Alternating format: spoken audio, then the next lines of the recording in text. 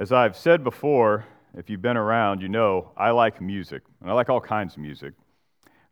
This time of year, you'll often find me listening to Cambridge choral songs, like old carols and stuff like that. Sarah says it's really weird because they look like opposing teams sitting in bleachers singing at one another.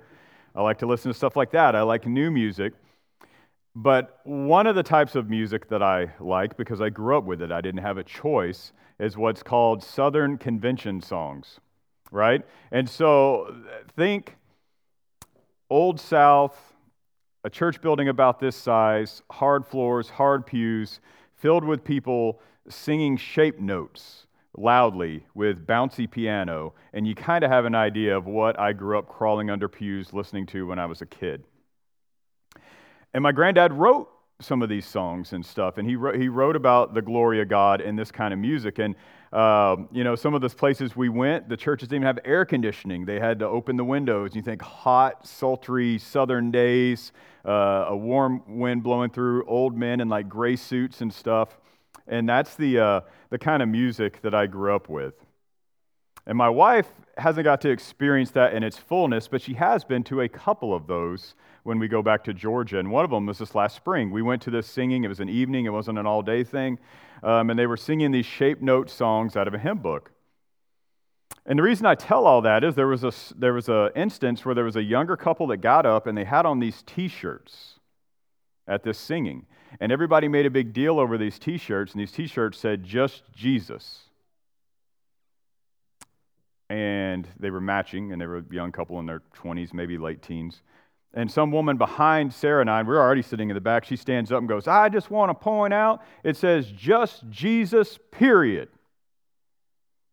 And I thought about that as I was sitting there, and I said, what does it mean? What does it mean, just Jesus, period?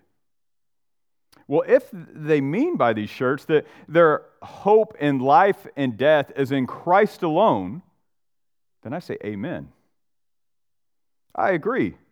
But if what they mean is a truncated, overly simplified gospel, then that's another story. Right? We can't just truncate the Christian faith down to two words. The question then would have to be, which Jesus is the just Jesus? We say the right one. Well, how do you know? Right? Because as we look throughout what calls itself Christianity, maybe just if we just look at America, just in our country, look at all the different flavors of Jesus one might encounter. There's the Mormon Jesus. The Oneness Pentecostal, which is just modern-day modalism. There's that Jesus. There's the Roman Jesus. There's the NAR Jesus. There's an NAR group here in town who not only claim Jesus, but they posted recently on social media that they're celebrating Hanukkah and solstice. Is it just that Jesus? Remember the Jefferson Bible we talked about? Thomas Jefferson, who takes the New Testament and cuts all of the miraculous stuff out to it just has the moral teachings of Jesus? Which Jesus? I think we would all say it's important that we get Jesus right. So, as we think about Advent and the incarnation, what do we need to think about to get right there? Must a person, for instance, believe in the virgin birth to be a Christian? I've had people say, no, you can be a Christian and not believe in the virgin birth. I've had people in this town tell me that. Well, the people who have said that are not alone. Harry Emerson Fosdick said, of course, I don't believe in the virgin birth, and I don't know of any intelligent minister who does. Robert Funk of the Jesus Seminar, right, like ironic name, these are the Jesus Seminar, and he says the virgin birth degrades women. Robert Bell, who I do not recommend you go listen to, says, what if tomorrow someone digs up definitive proof that Jesus had a real earthly biological father named Larry? And archaeologists find that Larry's tomb and do DNA samples to prove beyond a shadow of doubt that the virgin birth was really just a bit of mythologizing that the gospel writers threw in to appeal to the followers of Mithra and Dionysian religious cults that were hugely popular around the time of Jesus and whose gods had virgin births. If we found this out, he says, could we still love God? Could you still be a Christian? Is the way of Jesus still the best possible way to live? Or does the whole thing fall apart? And if the whole thing falls apart, was it really that strong in the first place? So friends, I'm asking a rhetorical question here. I know we have a history of answering my rhetorical questions. So this is a rhetorical question, but do we need to believe in the virgin birth and the incarnation to call ourselves Christians? Yes. Yes. This morning, I will argue that the incarnation is foundational to Christianity because Jesus Christ is truly man and Jesus Christ is truly God. It's a simple outline this morning. The incarnation is foundational to Christianity because Jesus Christ is fully God and Jesus Christ is fully man. So first, from the outside, some of you may be unfamiliar with that word incarnation. So let's talk about that. What does it mean when we say incarnation? The incarnation is the act of God the Son when he took to himself human nature. So the incarnation is God the Son, eternally existent, becoming man, taking human flesh to himself. And I would argue that this doctrine is fundamental to our salvation. And one older pastor from Kansas City, who some of you might know his name if I mentioned it, he recently wrote that to neglect to teach about the incarnation all year long is a big miss for pastors. So this is something we should think about every year, and we generally think about it at Christmas time. Now, I want to put a disclaimer in this. It's a little bit different kind of sermon. One, it is more doctrinal than just walking through a verse. We're all going to walk through verses, don't get me wrong, but it is a little more doctrinal. We're thinking about a certain doctrine. And two, we're not going to get a lot of illustrations in this sermon. Why is that? People like illustrations, right? Like lots of times you can't remember a passage I preached from, which is, I'm the same way, but you'll remember an illustration. Like how many people remember the rabbit illustration from 4 years ago? It got me a lot of emails, that one. But a lot of people can't tell what passage it went with it, right? So a good preacher knows to put a lot of illustrations in his sermons, but when it comes to talking about things like the incarnation, or the Trinity. Sometimes illustrations and examples can have like a reverse effect. They can lead us astray. So I say all that to say, less illustrations, but more concrete guardrails that keep us out of the ditches that many have fallen into as we walk through these passages today. And the first thing we're going to think about is that Jesus Christ is truly man. And if you turn with me to Luke chapter 2, we're going to pick up where we left off last week, starting in Luke chapter 2.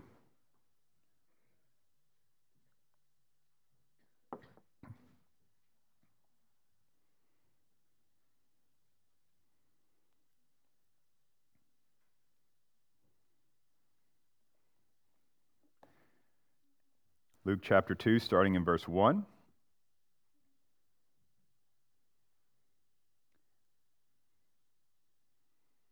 Writing under inspiration of the Holy Spirit, this is God's inerrant word, we read, "In those days, a decree went out from Caesar Augustus that the whole empire should be registered. This first registration took place while Quirinius was governor of Syria. So everyone went to be registered, each to his own town.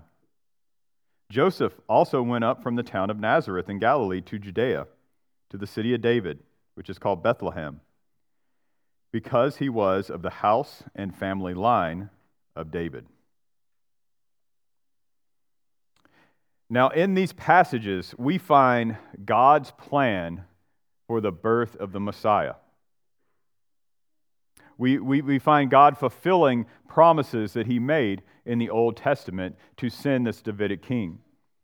You see, the Old Testament said that this Davidic king, the Christ, the Messiah, would be born in the city of David.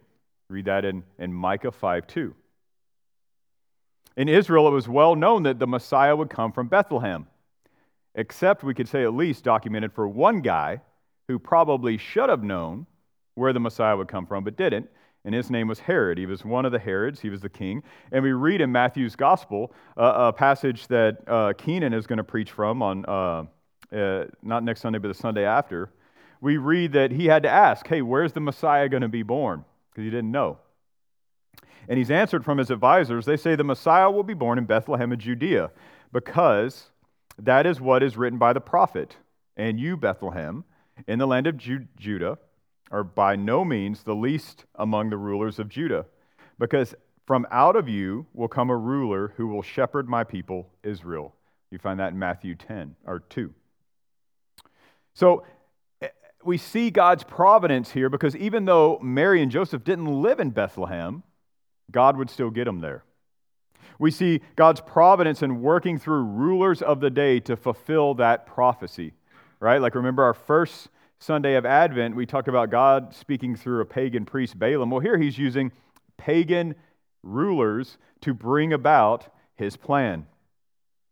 Remember that the next time you're mad at politics, right? Like, God is still in control. Caesar Augustus decrees that all of his empire should be registered and taxed. Who brought the tax? God or Caesar? Yes. Right?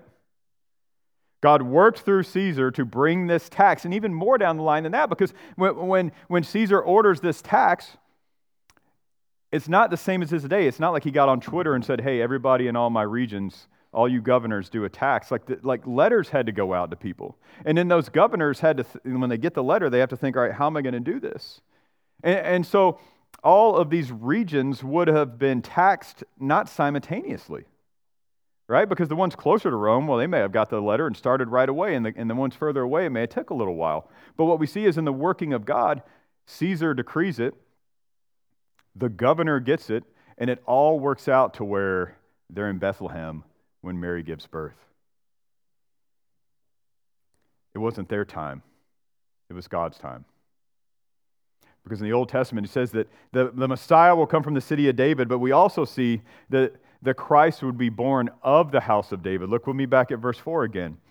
Joseph also went up from the town of Nazareth in Galilee to Judea, to the city of David, which is called Bethlehem, because he was of the house and family line of David, to be registered along with Mary, who was engaged to him and was pregnant. So God promised in the Old Testament, he promises David, we've talked a lot about the Davidic covenant, please know that covenant, but he promises David that out of his line, out of his family, would come a king who would reign forever. And we see that both David in the scriptures, if we look at other scriptures, we won't go there because we don't have time, but both David and Mary are of David's family line. And God has promised that his ancestor will come from this line, will come from Bethlehem, this king that would rule forever. And that's exactly what happened. That's exactly what happened. He would come from David's line, and he did. What did we learn a few weeks ago? We knew it already, but we were reminded God always keeps his promises. God promised the anointed king, the Messiah, would come from David's line and would be born in Bethlehem, and he was. Look with me at verses 6 and 7 now. While they were there, the time came for her to give birth. Then she gave birth to her firstborn son, and she wrapped him tightly in cloth and laid him in a manger, because there was no guest room available for them. So they get to this town, the city of David. They're of the house and lineage of David, and Mary gives birth. Now, in these two verses, we read of Christ's physical birth. Right? So we read a couple of weeks ago when the angel comes and announces that Jesus will be born, that she would be overshadowed by God, right? God's Spirit would come upon Mary, and she would supernaturally conceive.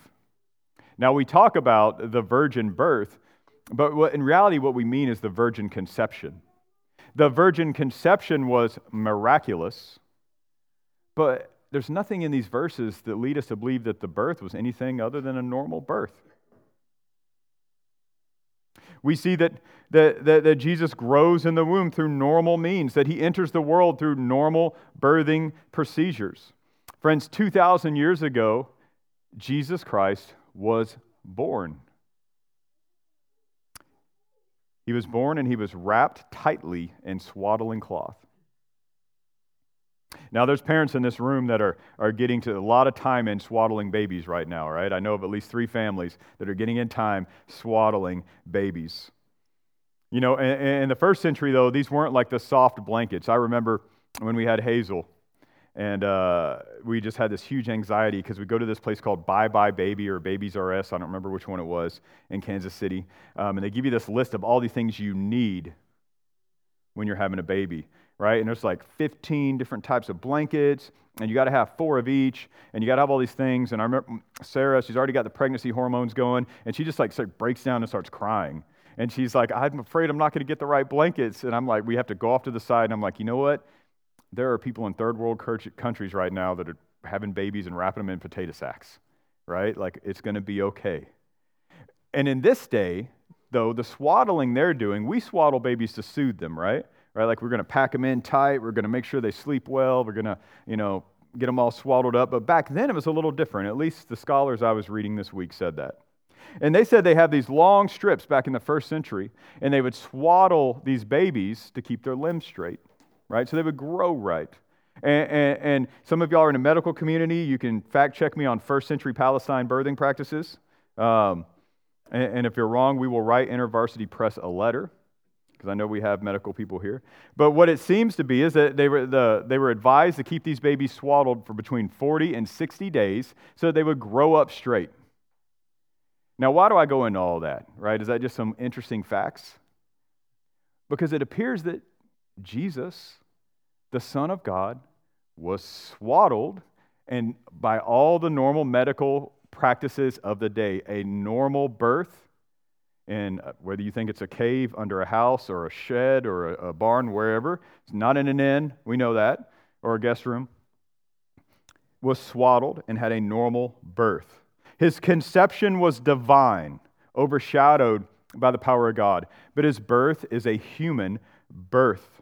All the pains, all the crying, all the worries, right? Joseph's hand was probably sore for a couple days because there was no epidurals, right? Like all the normal births, a truly human childbirth. And I stress that to you because Jesus Christ is truly man.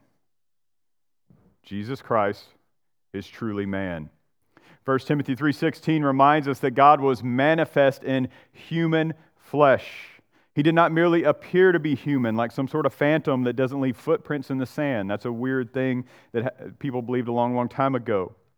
He ate, he drank, he slept. He had an entirely human existence. Jesus is man. Now, we want to be precise here, though. Because sometimes people will say to me, well, if Jesus is truly man, then he had to experience sin.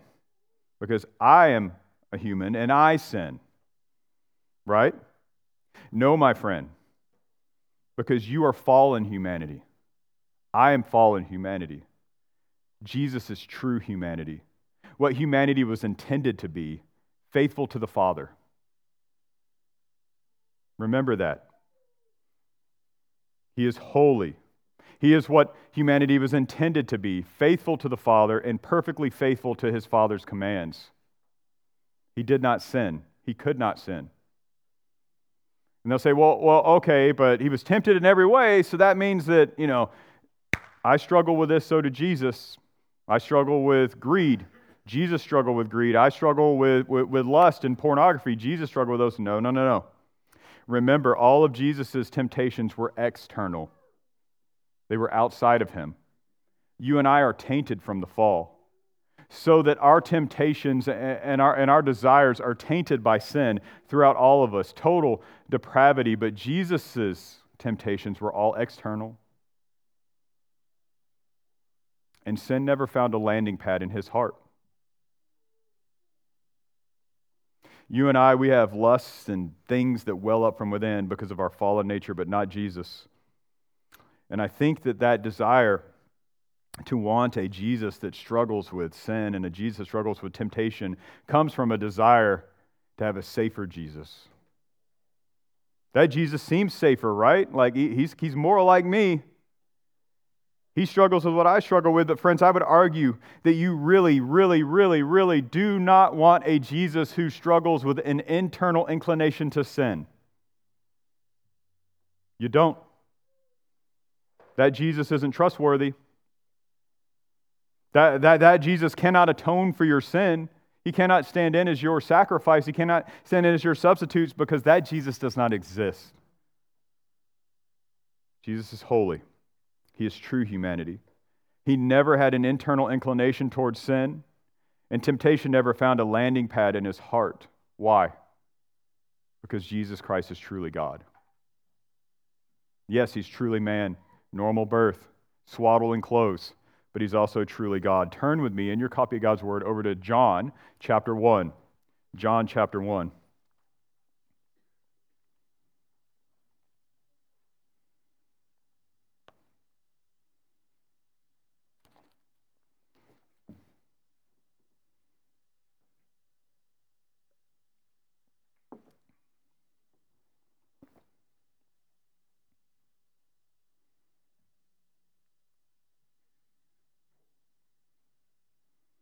John chapter 1, starting in verse 1. The Apostle John writes under inspiration of the Holy Spirit, "In the beginning was the Word, and the Word was with God, and the Word was God. He was with God in the beginning. All things were created through him, and apart from him, not one thing was created that has been created.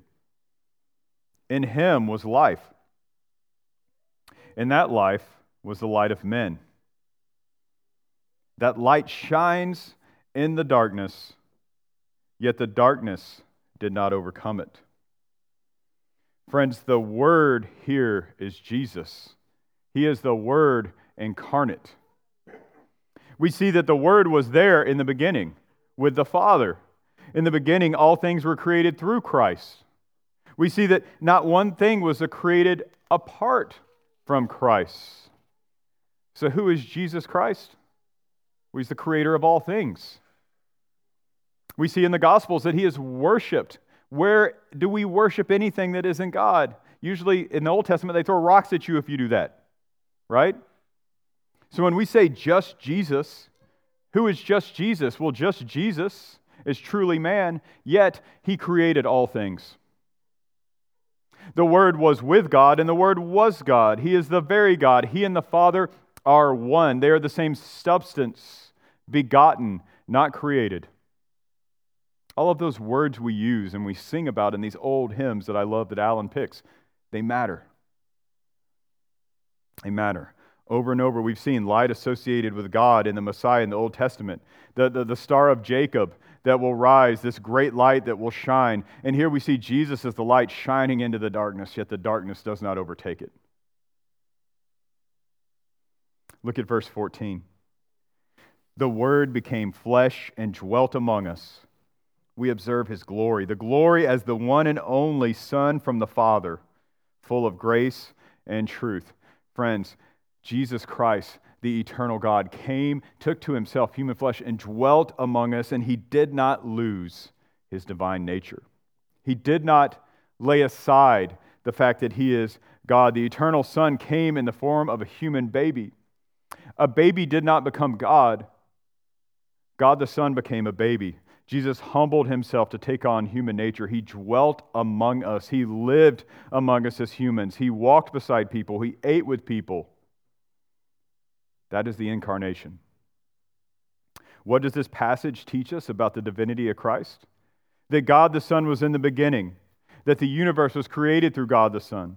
God the Son is the light darkness cannot overcome. Salvation is found in God the Son, and God the Son dwelt among us. He became flesh. Friends, God, Jesus is truly God. Truly God. Louis Berkhoff says, no one who accepts the Bible as inerrant can doubt the fact that Christ is truly God. The only way, the reverse of that, the only way to get away from Christ being truly God is to say that the Bible is not inerrant. Because in Matthew 1:23 we read that Jesus Christ is Emmanuel, meaning God with us. Christ is the same substance with the Father. Homoousia, not homoi, right? Like this is the time of year where that meme floats around of St. Nicholas punching Arius, right? It's the homoousia crew that you want to be with. Jesus never laid aside his divinity. Though his divinity was masked by his human form, he remained fully God. He remained sinless the entire time he walked the earth. So we have seen in these two passages, these two parallel passages, that Jesus Christ is truly man and he is truly God. So what does the incarnation mean for us practically? Practically, how should we live? Well, I have 4 things that the incarnation teaches us this morning. First, the incarnation teaches us that we must think rightly about Christ. Right? Like if you're wearing a shirt that says just Jesus and you mean that all of my hope is in Christ, okay. If it means I don't care about the theology or who Christ is, I'm not okay. You're not okay. Christ did not begin to exist 2,000 years ago or even at the beginning of the world. Jesus Christ is before all things. He is eternally existence. I don't quote this document very much, but I love the way that the second article of the Anglican 39 article says it. Like, I almost wish we had the time to just stay and exposit this, but I'm going to read it to you. The second article says this: of the Word or Son of God, which was made very man.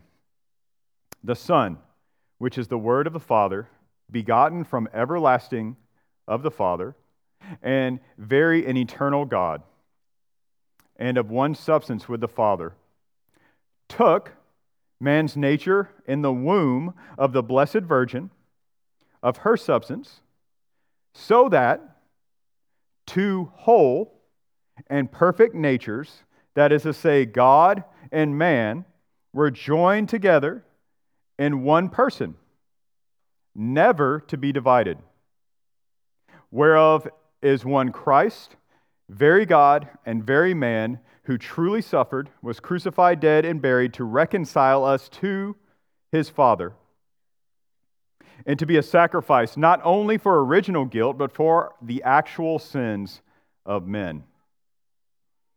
I know that's a lot, but I love that statement right there in the middle.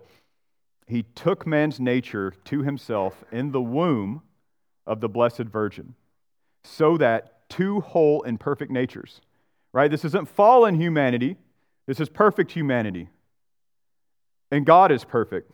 These 2 whole and perfect natures joined together, never to be divided. So Jesus Christ is fully man right now at the right hand of the Father.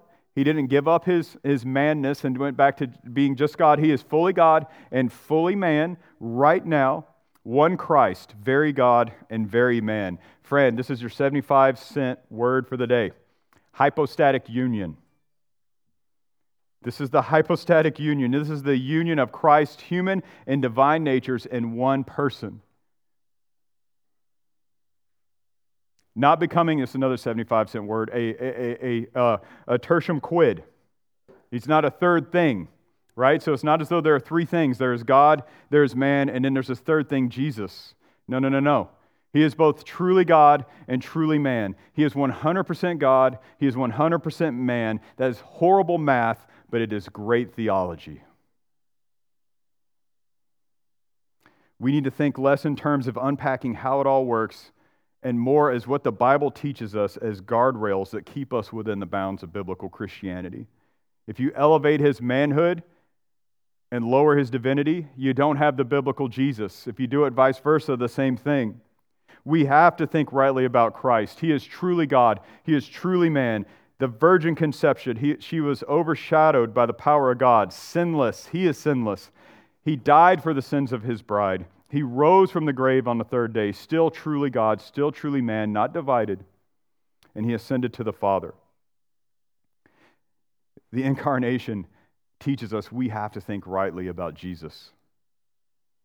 But second, the incarnation reminds us of the depravity of man. The incarnation reminds us of the depravity of man because we need a Savior. We couldn't produce one on our own.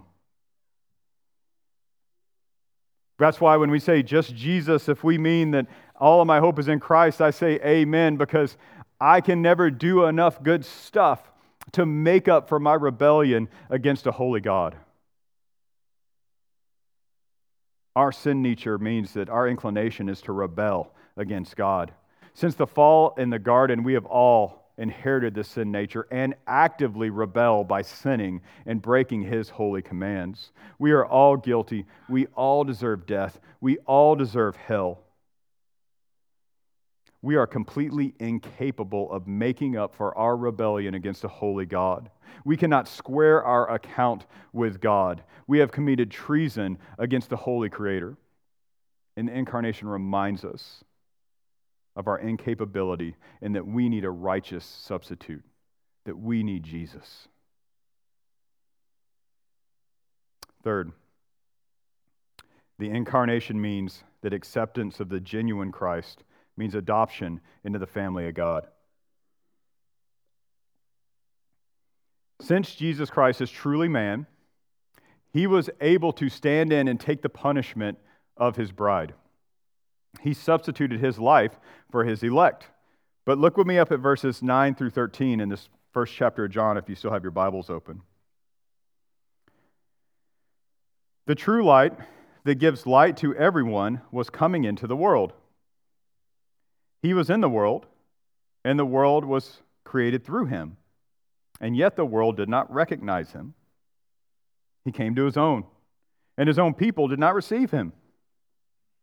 But to all who did receive Him, He gave them the right to be children of God, to those who believe in His name, who were born not of natural descent, or of the will of the flesh, or of the will of man, but of God. To receive Christ, to all who receive Christ, He gave the right to be called children of God. That's where, real quickly here, we need to remind ourselves that unlike the liberal view of Christianity, all human beings are not children of God. All human beings do bear the image of God. But we see here, to those who received Christ, He gave the right to be children of God. And in 1 John, we see that some people are children of the devil. But to all those who receive Christ, and what does that mean? D.A. Carson says this: to receive Christ in this passage means yielding allegiance to Christ, to trust Christ completely, to acknowledge Christ's claims, and to confess Christ with gratitude. Yielding allegiance to Christ, trusting Christ completely, acknowledging Christ's claims, and confessing Christ with gratitude. Christ came to the nation of Israel, and did they do those four things? No, they did not. They rejected Him. They wanted a Messiah. They just didn't want the one they got. So back to the questions at the beginning of the service. Do we really need to believe the virgin birth?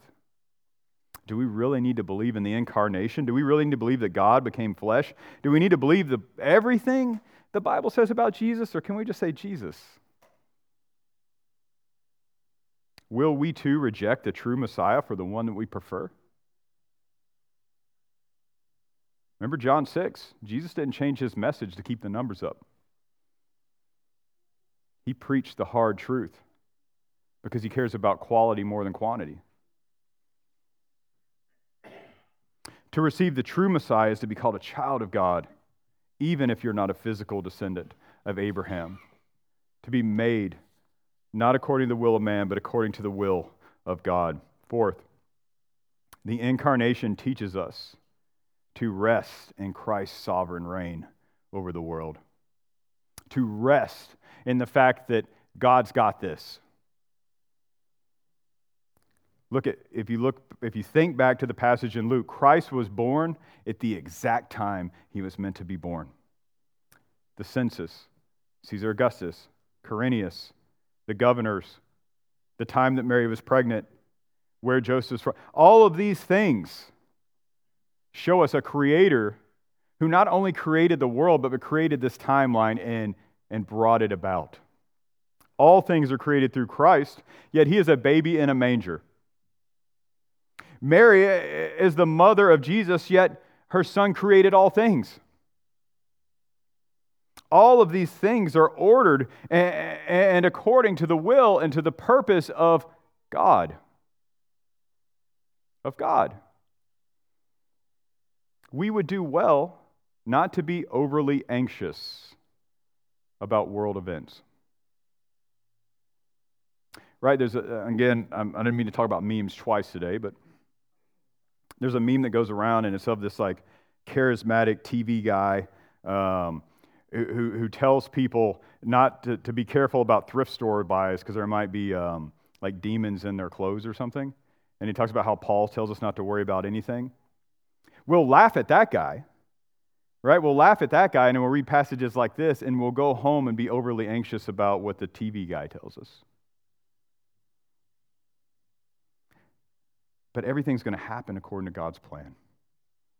He raises up nations, He lowers them. He raises up kings, He lowers them. Martin Luther had to remind his lieutenant, Philip Melanchthon, of this all the time when he would say, "Cease, Philip, from attempting to govern the world." J.C. Ryle says, "The heart of a believer should take comfort in the recollection of God's providential government of the world. A true Christian should never be greatly moved or disquieted by the conduct of rulers of the earth." So I don't know, some of you might find it controversial, but next November, think about the incarnation. I don't know what's coming in the next year, an election year, probably a bunch of shenanigans. Let's think about the incarnation and how God sovereignly brings all things about according to His will. The incarnation reminds us that the true King is Christ and that this is an embassy of His kingdom in a foreign land. Friends, is it important that we have the right Jesus? Yes. That's why Paul says, if anyone comes to you with a different gospel, if anyone comes to you with a different message, let him be accursed. The incarnation, the hypostatic union, the nature of Christ, the virgin birth, all of these things matter. And they matter to our older brothers and sisters in the faith. You wouldn't walk into the Council of Nicaea with a shirt that says just Jesus and say, I just want Arians and Athanasians to get along. Because the Athanasian crew knew that the nature of Christ matters. And Jesus Christ, friends, is truly God. And He is truly man. He is the light that the darkness will not overcome, and He is the light that dawned 2,000 years ago. Would you pray with me? Father, we praise Your name for sending Your Son 2,000 years ago, all according to Your plan. We know that each one of us sits in this room this morning according to Your plan, that every child that is born according to Your plan, and that our deaths are determined by Your will and Your plan. Let us shore up the truth of Christ in our hearts today. Let the incarnation teach us this morning. Help us to trust You deeper because of what we have read in Your word. We pray this in Jesus' holy name. Amen.